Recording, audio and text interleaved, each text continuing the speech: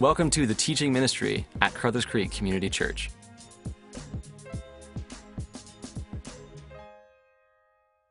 Well, good morning again. Can I get a good morning too? Yeah, all right. Thank you. Thank you so much. So welcome to week chapter 8 in our spiritual gifts series. And if you're joining us for the first time, we're really glad that you're here and you're joining us almost near the end of this journey together. Now, I just want to say, if you've got a Bible, a paper version or a Wi-Fi version, if you want to turn to 1 Corinthians 12, that's where we're going to sort of hang out today. So it's Christmas time, isn't it? The malls have changed, the music is singing, the reindeers are out, people are finally putting up their lights. Now, all of you who come to this community know that I have an addiction. I am a Christmaholic. You all know that, right? And you know that when I'm handing out candy at Halloween and yelling at people for their satanic outfits, I'm putting up the creche at the same time in response. My problem is we're moving. Joanne and I have bought a new house, and so I'm in withdrawal. There is nothing going on in my house that is Christmas-oriented. I have no clue what's going on. I'm deeply in trouble. We were joking about that this week, and as we were thinking about this whole experience of Christmas, Carmen and Janice Burns started making some jokes about Christmas, and specifically about work and its relation to Christmas parties. That got me thinking about the famed thing that many of us do in our culture. You know what I'm about to talk about. I've used it before. It is the famous gift exchange at work. You know what I'm talking about? You have a $5 gift, you go, you put it under the tree, and then you're supposed to, of course, pick it up. It can be stolen 3 times. That's the rule. 3 times, not 4. And some of you shake the gifts. Don't do that. That breaks the rules too. And so you get the gift and you do this. Well, I was thinking a lot about that this week. See, some of you don't follow the rules. Some of you bring last year's gift, don't you? You know it's true. You know who you are. You're just cheap enough that you won't even buy a $5 gift. Some of you give us your relatives' gifts thinking we won't know that it's from your relatives. We know the ugly tie was not bought at the dollar store. Others of you buy the $5 gift. My wife one year decided to do that. She bought gold-bound powder. Thought that'd be an interesting thing under the tree. Fine. Some of you buy $20 gifts. I just want to say to you, we don't like you. You make us all look bad. We love your gift. You, not so much. Now, I don't know if you've seen this, the intensity that happens around this gift and this gift game. People get intense and violent and insane. Friendships go out the windows, and especially the devious nature of leaders comes out. If you're best friends with someone or you're married, you know what I'm talking about. You begin to work together as a team to get the gift you want. You break all the 10 commandments to get the gift you think you should get. Now, we know what the battle is, right? The Tim Horton cards, right? That's a highly, that's fought over. Starbucks cards, also there. The Ferrero Rocher chocolates, which I detest. I don't know why some of you like them, but people fight over them. But the real battle around gift exchanges are over the stupidest, cheesiest gifts none of us would ever buy ourselves. It's the cheese spreaders. Right? It's the wine identifiers that we all have on our wine glass. We would never use that. Or it's the bad crafts that you yourself would never, ever even create if you're crafty. The one I brought today is this, though, because this is the type of gift that people get so intense about right here. Now, first of all, like Pavlov's dogs, there's a ring. Can you hear that? So when there's a ring, you get more intense. But this is the type of thing we fight over. I'm one fruitcake away from a Yuletide meltdown. Like, what is this? By the way, just to the staff, if I give this to you at the exchange in 2 weeks, don't judge me, okay? Don't judge me, right? Don't judge me. But you know what I'm talking about. These gift exchanges are all like this, and people get really involved. But someone always gets the loser gift, don't they? And everyone's like, oh, that's such a bad gift. And they're like, oh, and then the whole night, you really want this gift? No, we don't. No, we don't. Now, as I was thinking about that experience, and I won't talk about our staff, because our staff sins greatly, and so do the elders, by the way, when we do this. Carmen made a joke, and he said, you know, some people think that the spiritual gifts thing could be like a gift exchange. And I went, that's absolutely true. So many of us want to treat the spiritual gifts Like that type of thing, where we want to gang up with others to get gifts we think we deserve, or we think we got the loser gift and everyone else got a better gift, and so we're trying to pawn off what God has done or is trying to do in our life because we think we know better. And yet, if we could, as a family, get in the place, please hear this, if we could get in the place where we would not treat God's gifts in us and to us as anything but love, we would begin to have joy in our Christian walk that many of us do not have. So many of us spend our lives trying to be someone else, or even trying to get gifts that were never assigned to us supernaturally. And we waste our life spiritually. And though we would never say we would ever want to do a gift exchange with God's gifts, we do live in that reality. Here is the truth that we need to continue to understand as a community, here and online. Jesus, through his Spirit, sovereignly chooses the gifts we get, and if we get okay with how he's equipped us and how he's made us, and we begin to serve there, and we get under the lordship of Jesus and say, yes, I'm fine, at that moment, you will start experiencing profound joy. Why?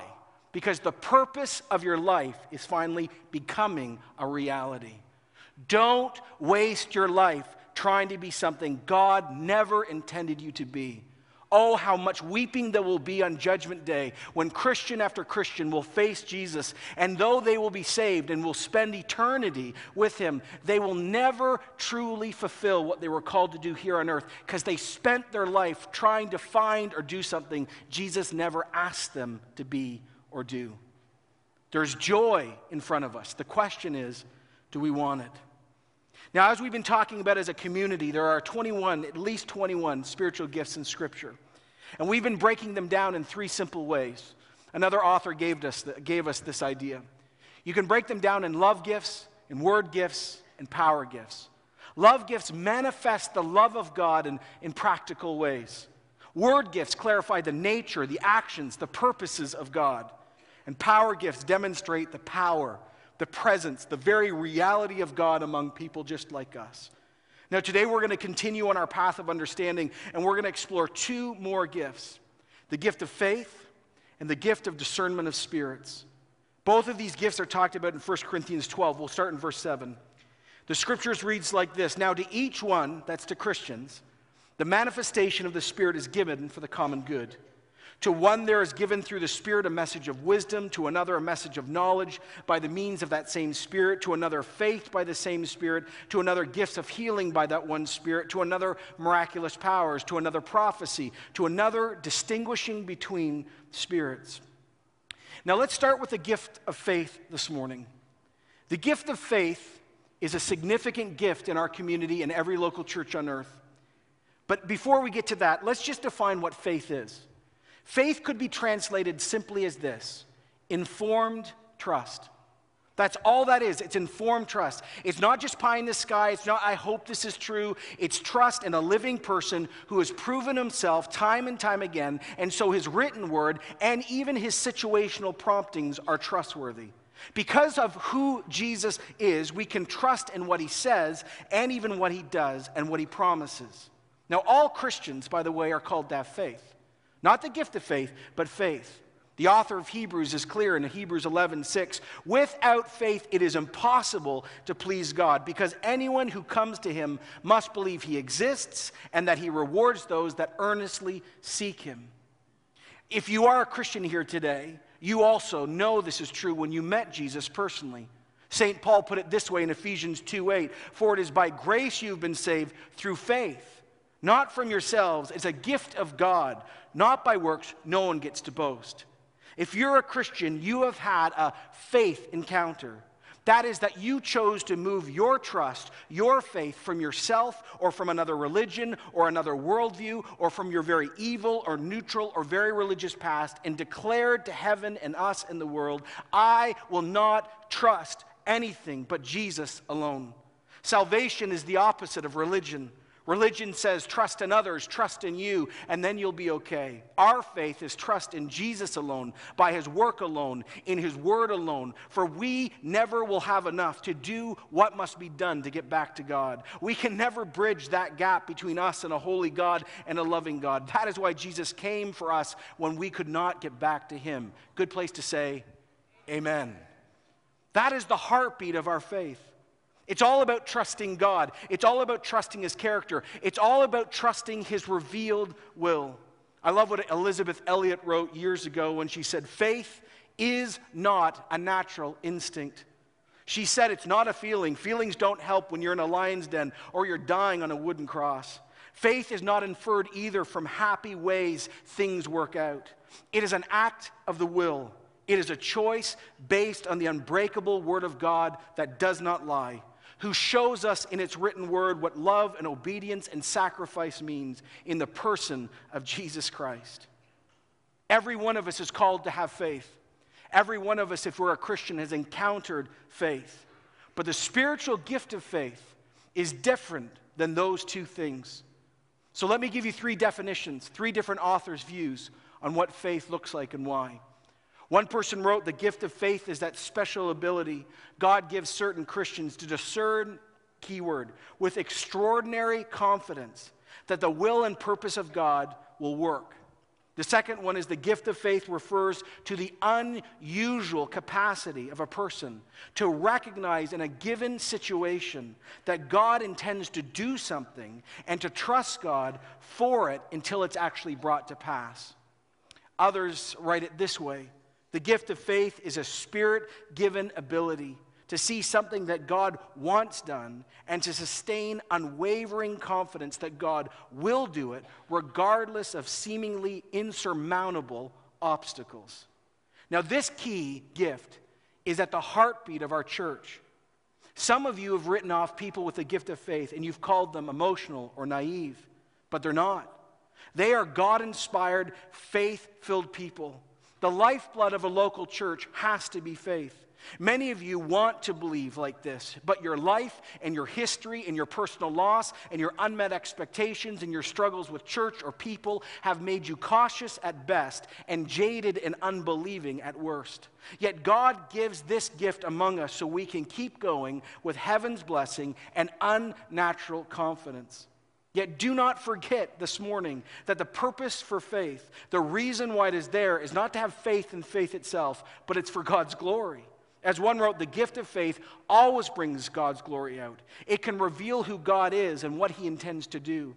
The gift of faith among us can be used to exhort the church to pray and believe when believing is waning. It can come up in individuals to meet a crisis of life or a communal crisis that we face as a church. But also it can be there to fulfill the inspirational function of leadership. Much of the time, those with the gift of leadership will also, either in their circle or themselves, have people with the gift of faith. Now, here's a number of possible symptoms of this gift written by another to tell you that you might actually have this gift. Is this you? Think about yourself as I say this. You have an unusual desire to accept God's promises at face value and to apply them to given situations until God fulfills them. You receive what you believe is a vision of some future work of God, and you trust in God until it comes to pass. You have a reoccurring experience in the midst of situations to sense that God is about to do something unusual, even though everyone around you has no kind of assurance at all. You have an unusual desire to know God in His fullness and to be cast on Him and Him alone for solutions to problems. You love, and this is wild, you love the thrill of knowing time and time again that God is real because He and He alone has specifically, in detailed ways, intervened on your behalf, and you've journaled it. You have an attitude that says things like this: not only that God can do something, but He will do something, and in fact, in many cases, you know God has already done it, and you're just waiting to see it. Many of you have this gift, but you didn't know it was a gift. You just thought all Christians were like that. Let me reassure you as a pastor, not all Christians are like you at all. One of the best historic examples of the gift of faith, though there's many in Scripture and church history, is one I mentioned weeks ago. A famous guy named George Mueller who ended up living in England. His story is now being generationally lost to the generation underneath me, but let me bring it back again. Let me read another summary of another person as he talks this through. He writes this: almost every book that discusses the gift of faith refers to the life and ministry of a guy named George Mueller, who by faith, listen to this please, operated an orphanage in Bristol, England. He cared for 10,000 orphans over 60 years, receiving 5 million pounds in the process. He began to work with only 2 shillings in his pocket, without, and this is the key phrase, everyone, without once making known any of his needs. Now, this is historically accurate. Without once ever doing an appeal, he received enough money to build 5 large homes, able to feed 2,000 orphans on a regular basis. Day by day, there would be no food in the pantry. They would thank God for the food that was not there, and every day, food would show up. One of the best ways and stories that demonstrates this gift comes from his experience when he was in his 70s. He was crossing actually the Atlantic from England actually to Canada. Here's how the story goes. It says a transatlantic sea captain was on his bridge, think about this, for 22 hours off the coast of Newfoundland because there was a dense fog. Suddenly he was startled by a tap on his shoulder. It was George Mueller, now in his 70s. And this is what this old man says to this captain. Can you imagine how stressed this guy is?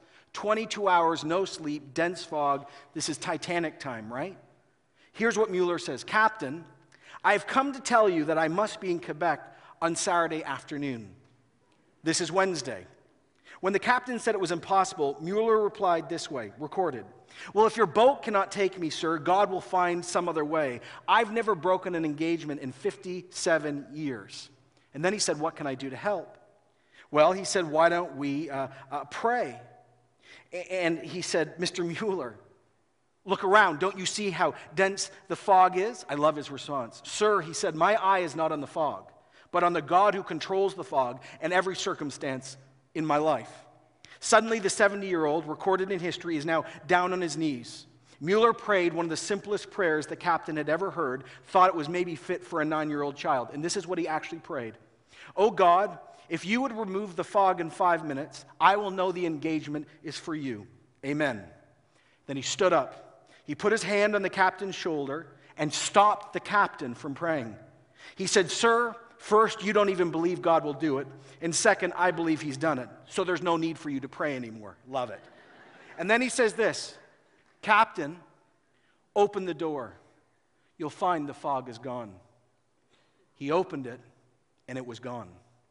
Mueller kept that famous engagement in Quebec City, and this is what he wrote later in his journal in a very humble way. It pleased the Lord to give me, in some cases, something like a gift of faith. Love it. So that unconditionally I could ask and always look for his answer. The truth is, we love these stories in church, but we reduce them to history. We read these great stories and we end up saying, I wish that could happen again. I hope. Wouldn't it be great if God would do this? And then we move on with Swiss Chalet in life. But I need to declare this morning, I am not willing for us as a church to keep moving on. My call to you this morning is this. Who among us will be the next George Mueller for our own church and our country? Who in this generation will rise up with selfless and radical faith? Who will stand and say to the rest of us, even in this church, your imaginations are not truly from the Lord. You do doubt and you do not understand what the Lord is about to do. You do not see what heaven sees. The Calebs among us want us to go into the promised land, but some of us will say the giants are too big. But those among us who have the gift of faith, whether they are leaders formally or not, they will be hope-filled, confident, steadfast, unwavering, and full of unnatural peace. What a gift you are to us, a doubting, systematic, westernized, strategic planning type community that we are. The question I have for you this morning is this. Is this you? Do you have the gift of faith? As I've mentioned, much of the time faith is connected with gifts of leadership or intercession or works of power, healing. It's even actually connected to administration when they work together right. Do you have the gift? Because if you are, we desperately in this church need your heaven-filled understanding. And even more than that, we actually need your childlike trust. One of the great things so many of us sitting here today as adults have lost is childlike trust. We want it back desperately, but it's gone. And those with the gift of faith bring that back to us for a moment. That moves us to our second gift today. It's the gift of discernment of spirits, which really, at its heart, is God's ability to let us know truth, error, or evil. It's about source, by the way. It's not about what appears on the surface, bizarre, normal, or neutral. Now, I need to say this morning, and I want everyone please to lean in and listen to this. Every one of us are called to be discerning. We're called to know God, to know His truth, to know what is non-negotiable, what's gray, and where we can connect and where we can't. Every Christian is called to give one's full allegiance to Jesus alone, to allow His truth, that is His scriptures, to permeate our lives and to walk in heaven-given power. We're called to be rooted in the living Word and hear Him through His written Word. I mean, the author of Hebrews put it this way, talking about the Holy Scriptures. Hebrews 5:14. Solid food, he says, is for the mature, who by constant use have trained themselves to distinguish good and evil. Every one of you, and myself included, are called to be rooted in the written Word of God, so we know that we know that we know what is good and what is not. I mean, Luke recorded it this way in Luke 17, as Paul was out preaching about Jesus. He says in Acts 17:11, there were some Berean Jews. They were more noble in character than anyone else in Thessalonica, for they received the message with great eagerness and examined the Scriptures every day to see if what Paul was saying was true. I mean, that's discernment at its heart. Even Jesus' best friend brought it home in such a powerful way when he wrote these words in 1 John 4:1, Dear friends, do not believe every spirit, every person, but test the spirits to see whether they're from God or not, because many false prophets have gone out into the world. John says to us through the Holy Scriptures these words, everyone, whether you like it or not, whether you're comfortable or not, we live in a supernatural world. And we are called to discern. We are called to see, to test all teaching and all supernatural experiences. Why? Because many false prophets, either empowered by unholy spirits or themselves, have gone into the world.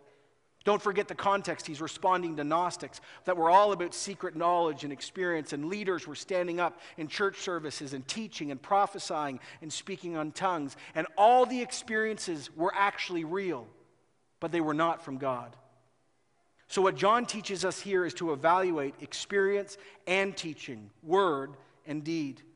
We must look at the utterance that comes from a person and even look at the person themselves and see what spirit they're inspired from. And let me declare this again this morning to you. Every single person who speaks in a church community and displays a supernatural experience, and I'm talking about teaching is one, administration no matter, there is a spirit connected to them. There is another force involved.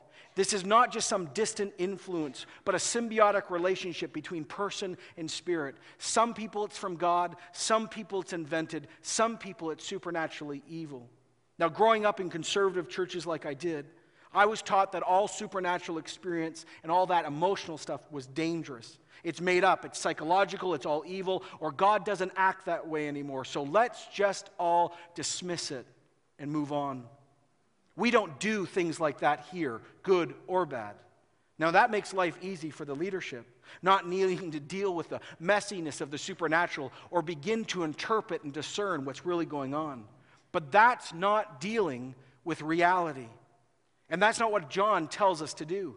He doesn't say, well, it's been abused in your history, so it's not real. Or he doesn't say it could be abused, so don't expect God to work in power. Or he doesn't say it's all evil, so just run. He says, test.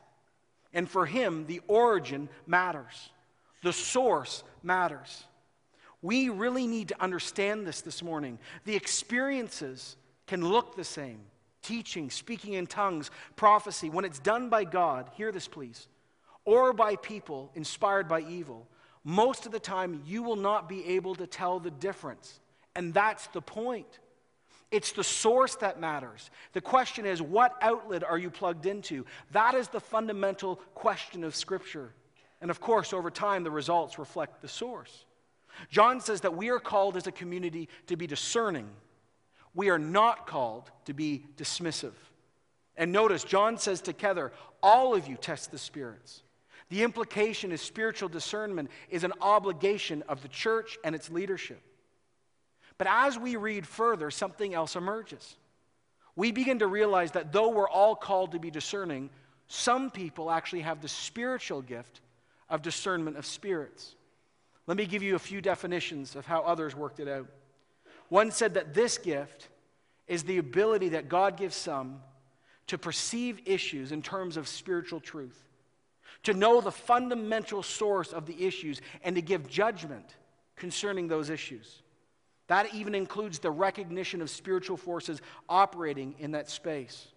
Another person said it's to distinguish truth from error, discerning spirits, differentiating what's good, evil, right, and wrong. One of the best definitions is this: it is the ability that God gives some which enables them to know with assurance that certain behavior purported to be from God, really is from God, is actually made up by the person, or satanic. Now, here are some symptoms that myself and a few others have written out that actually may tell you you have this gift. And by the way, it's like Lego. They build. One of the first things is you have a keen sense for recognizing inconsistencies. Well, that doesn't mean because you're logical you have this gift. You get 50%, done. It's not like that. It's a deeper thing. Not only do you have a good grasp of scriptural truth, you have a deep underlying sense of conviction which will not allow you to rest when you know people are being given a half-truth, a misapplied truth, or a false teaching, and you act upon it. You have an unusual sensitivity or even an intuitive grasp of people or situations.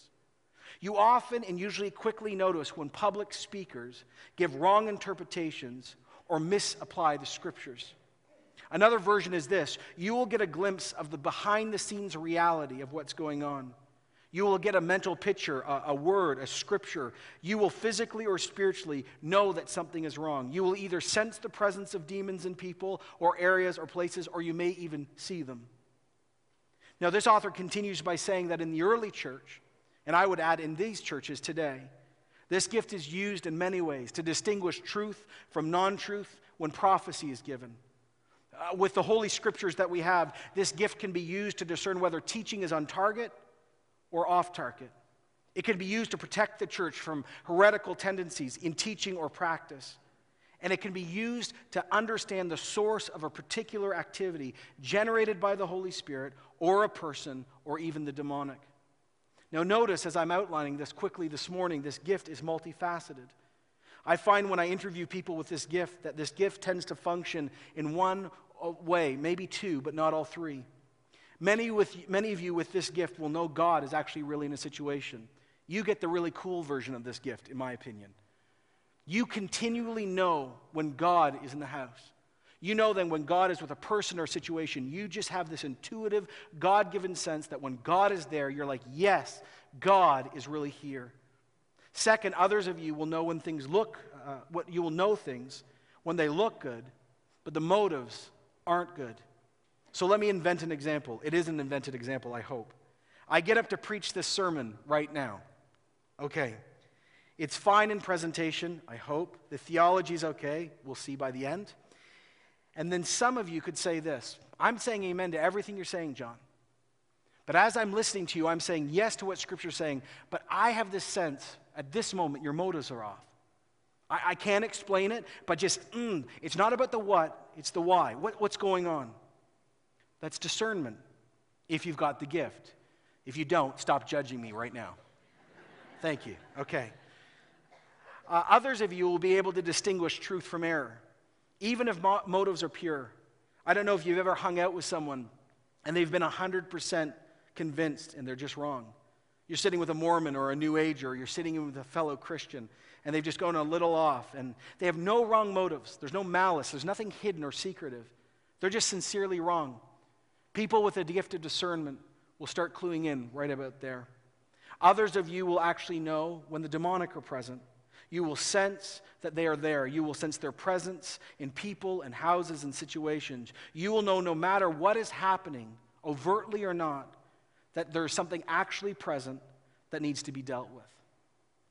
Now, there are two great examples in Scripture that we can find. There's more, but there's two great ones with this gift. One is Jesus and one is Peter. Turn to Mark 8:27 real quick, and let me read this to you.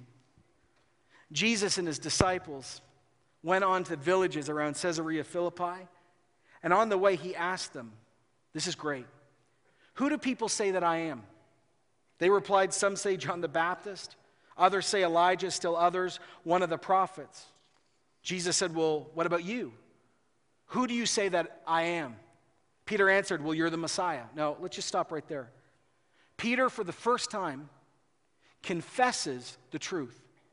He's not just a rabbi or a teacher, not just a prophet. No, you're the one we've been waiting for thousands of years. Actually, you're the one, think about this, that was talked about all the way back in Genesis chapter 3.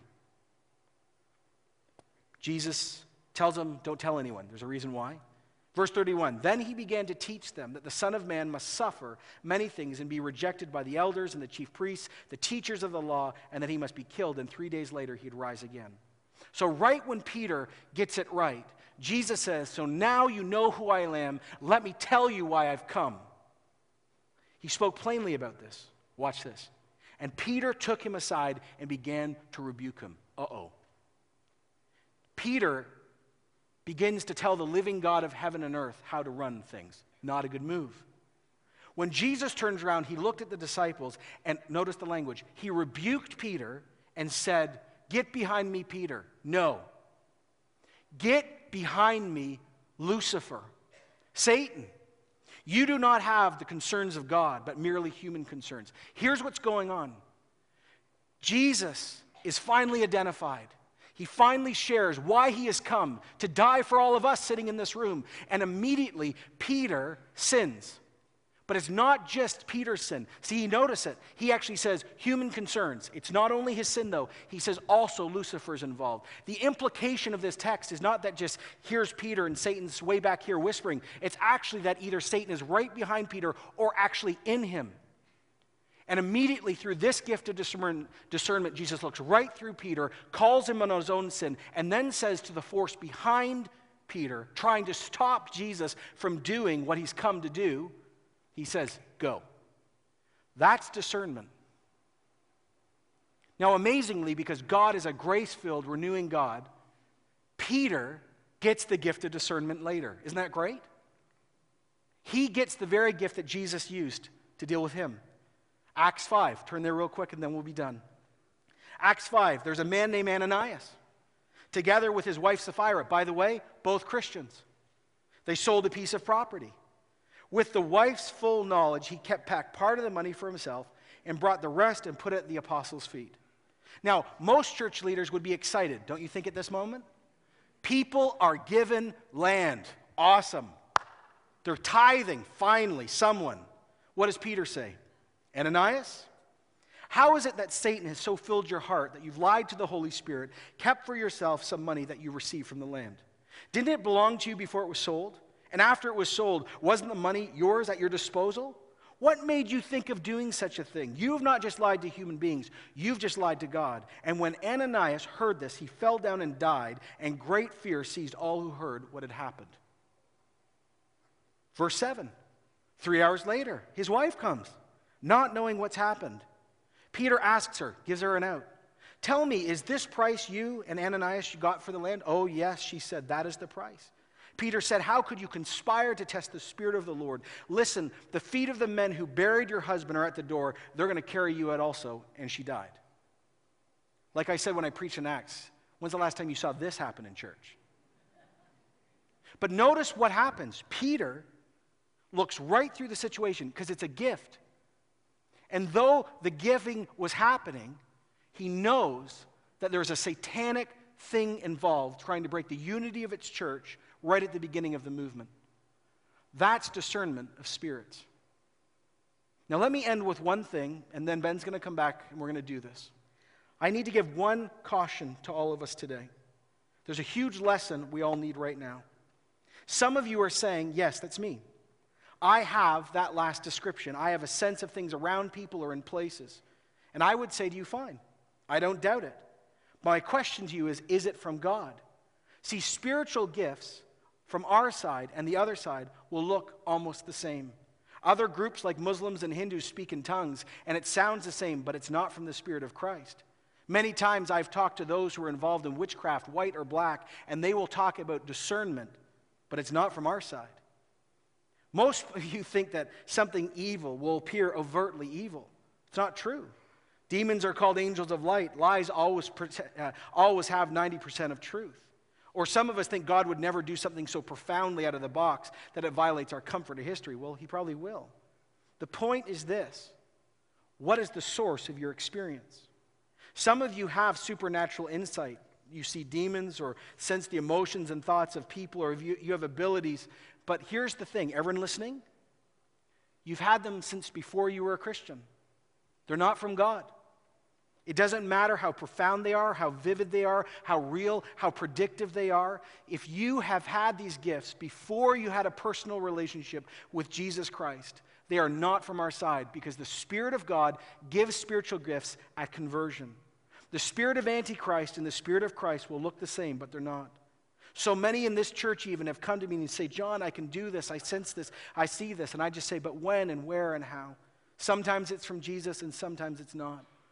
So my question to you and my question to you online is this: if you have these gifts, but they've been in you before you really have met Christ, or you have wonderings now if they're from Christ, are you willing to give up anything that you've relied on, that you've made part of your identity, so you can actually be free and only get what Jesus would want to give you? Remember, gifts are not about us or our ego. They are given for God's glory and to build up the church. So as Ben now comes up, and a few with him, I just want to summarize this way. There's the gift of faith, and there's the gift of discernment of spirit. And as we ask every single week in this church, in this series, is this you? Well, if it is, here's what we'd love you to do this morning. We would love you to come forward. There's going to be elders, and you guys can start coming up now, elders and pastors. And we would like to pray for you. We would like to pray that you would have the character you need to use these gifts appropriately. We would like to pray that God would fan into flame what he started to do in your life. Some of you have missed the point in the last few weeks. You've been saying, well, I haven't come forward because it's just for those who are checking out. No, if you've got it, come. Because it's about submitting to the leadership and being blessed and being sent out. Others of you still need to come to the place where you are actually a little bitter. You haven't got the gifts you thought you wanted or needed. And you need to come to leaders and say, I'm so sorry. I want to be okay with how Jesus has made me. Some of you are now realizing at this moment that maybe the gifts that you thought were from God aren't from God.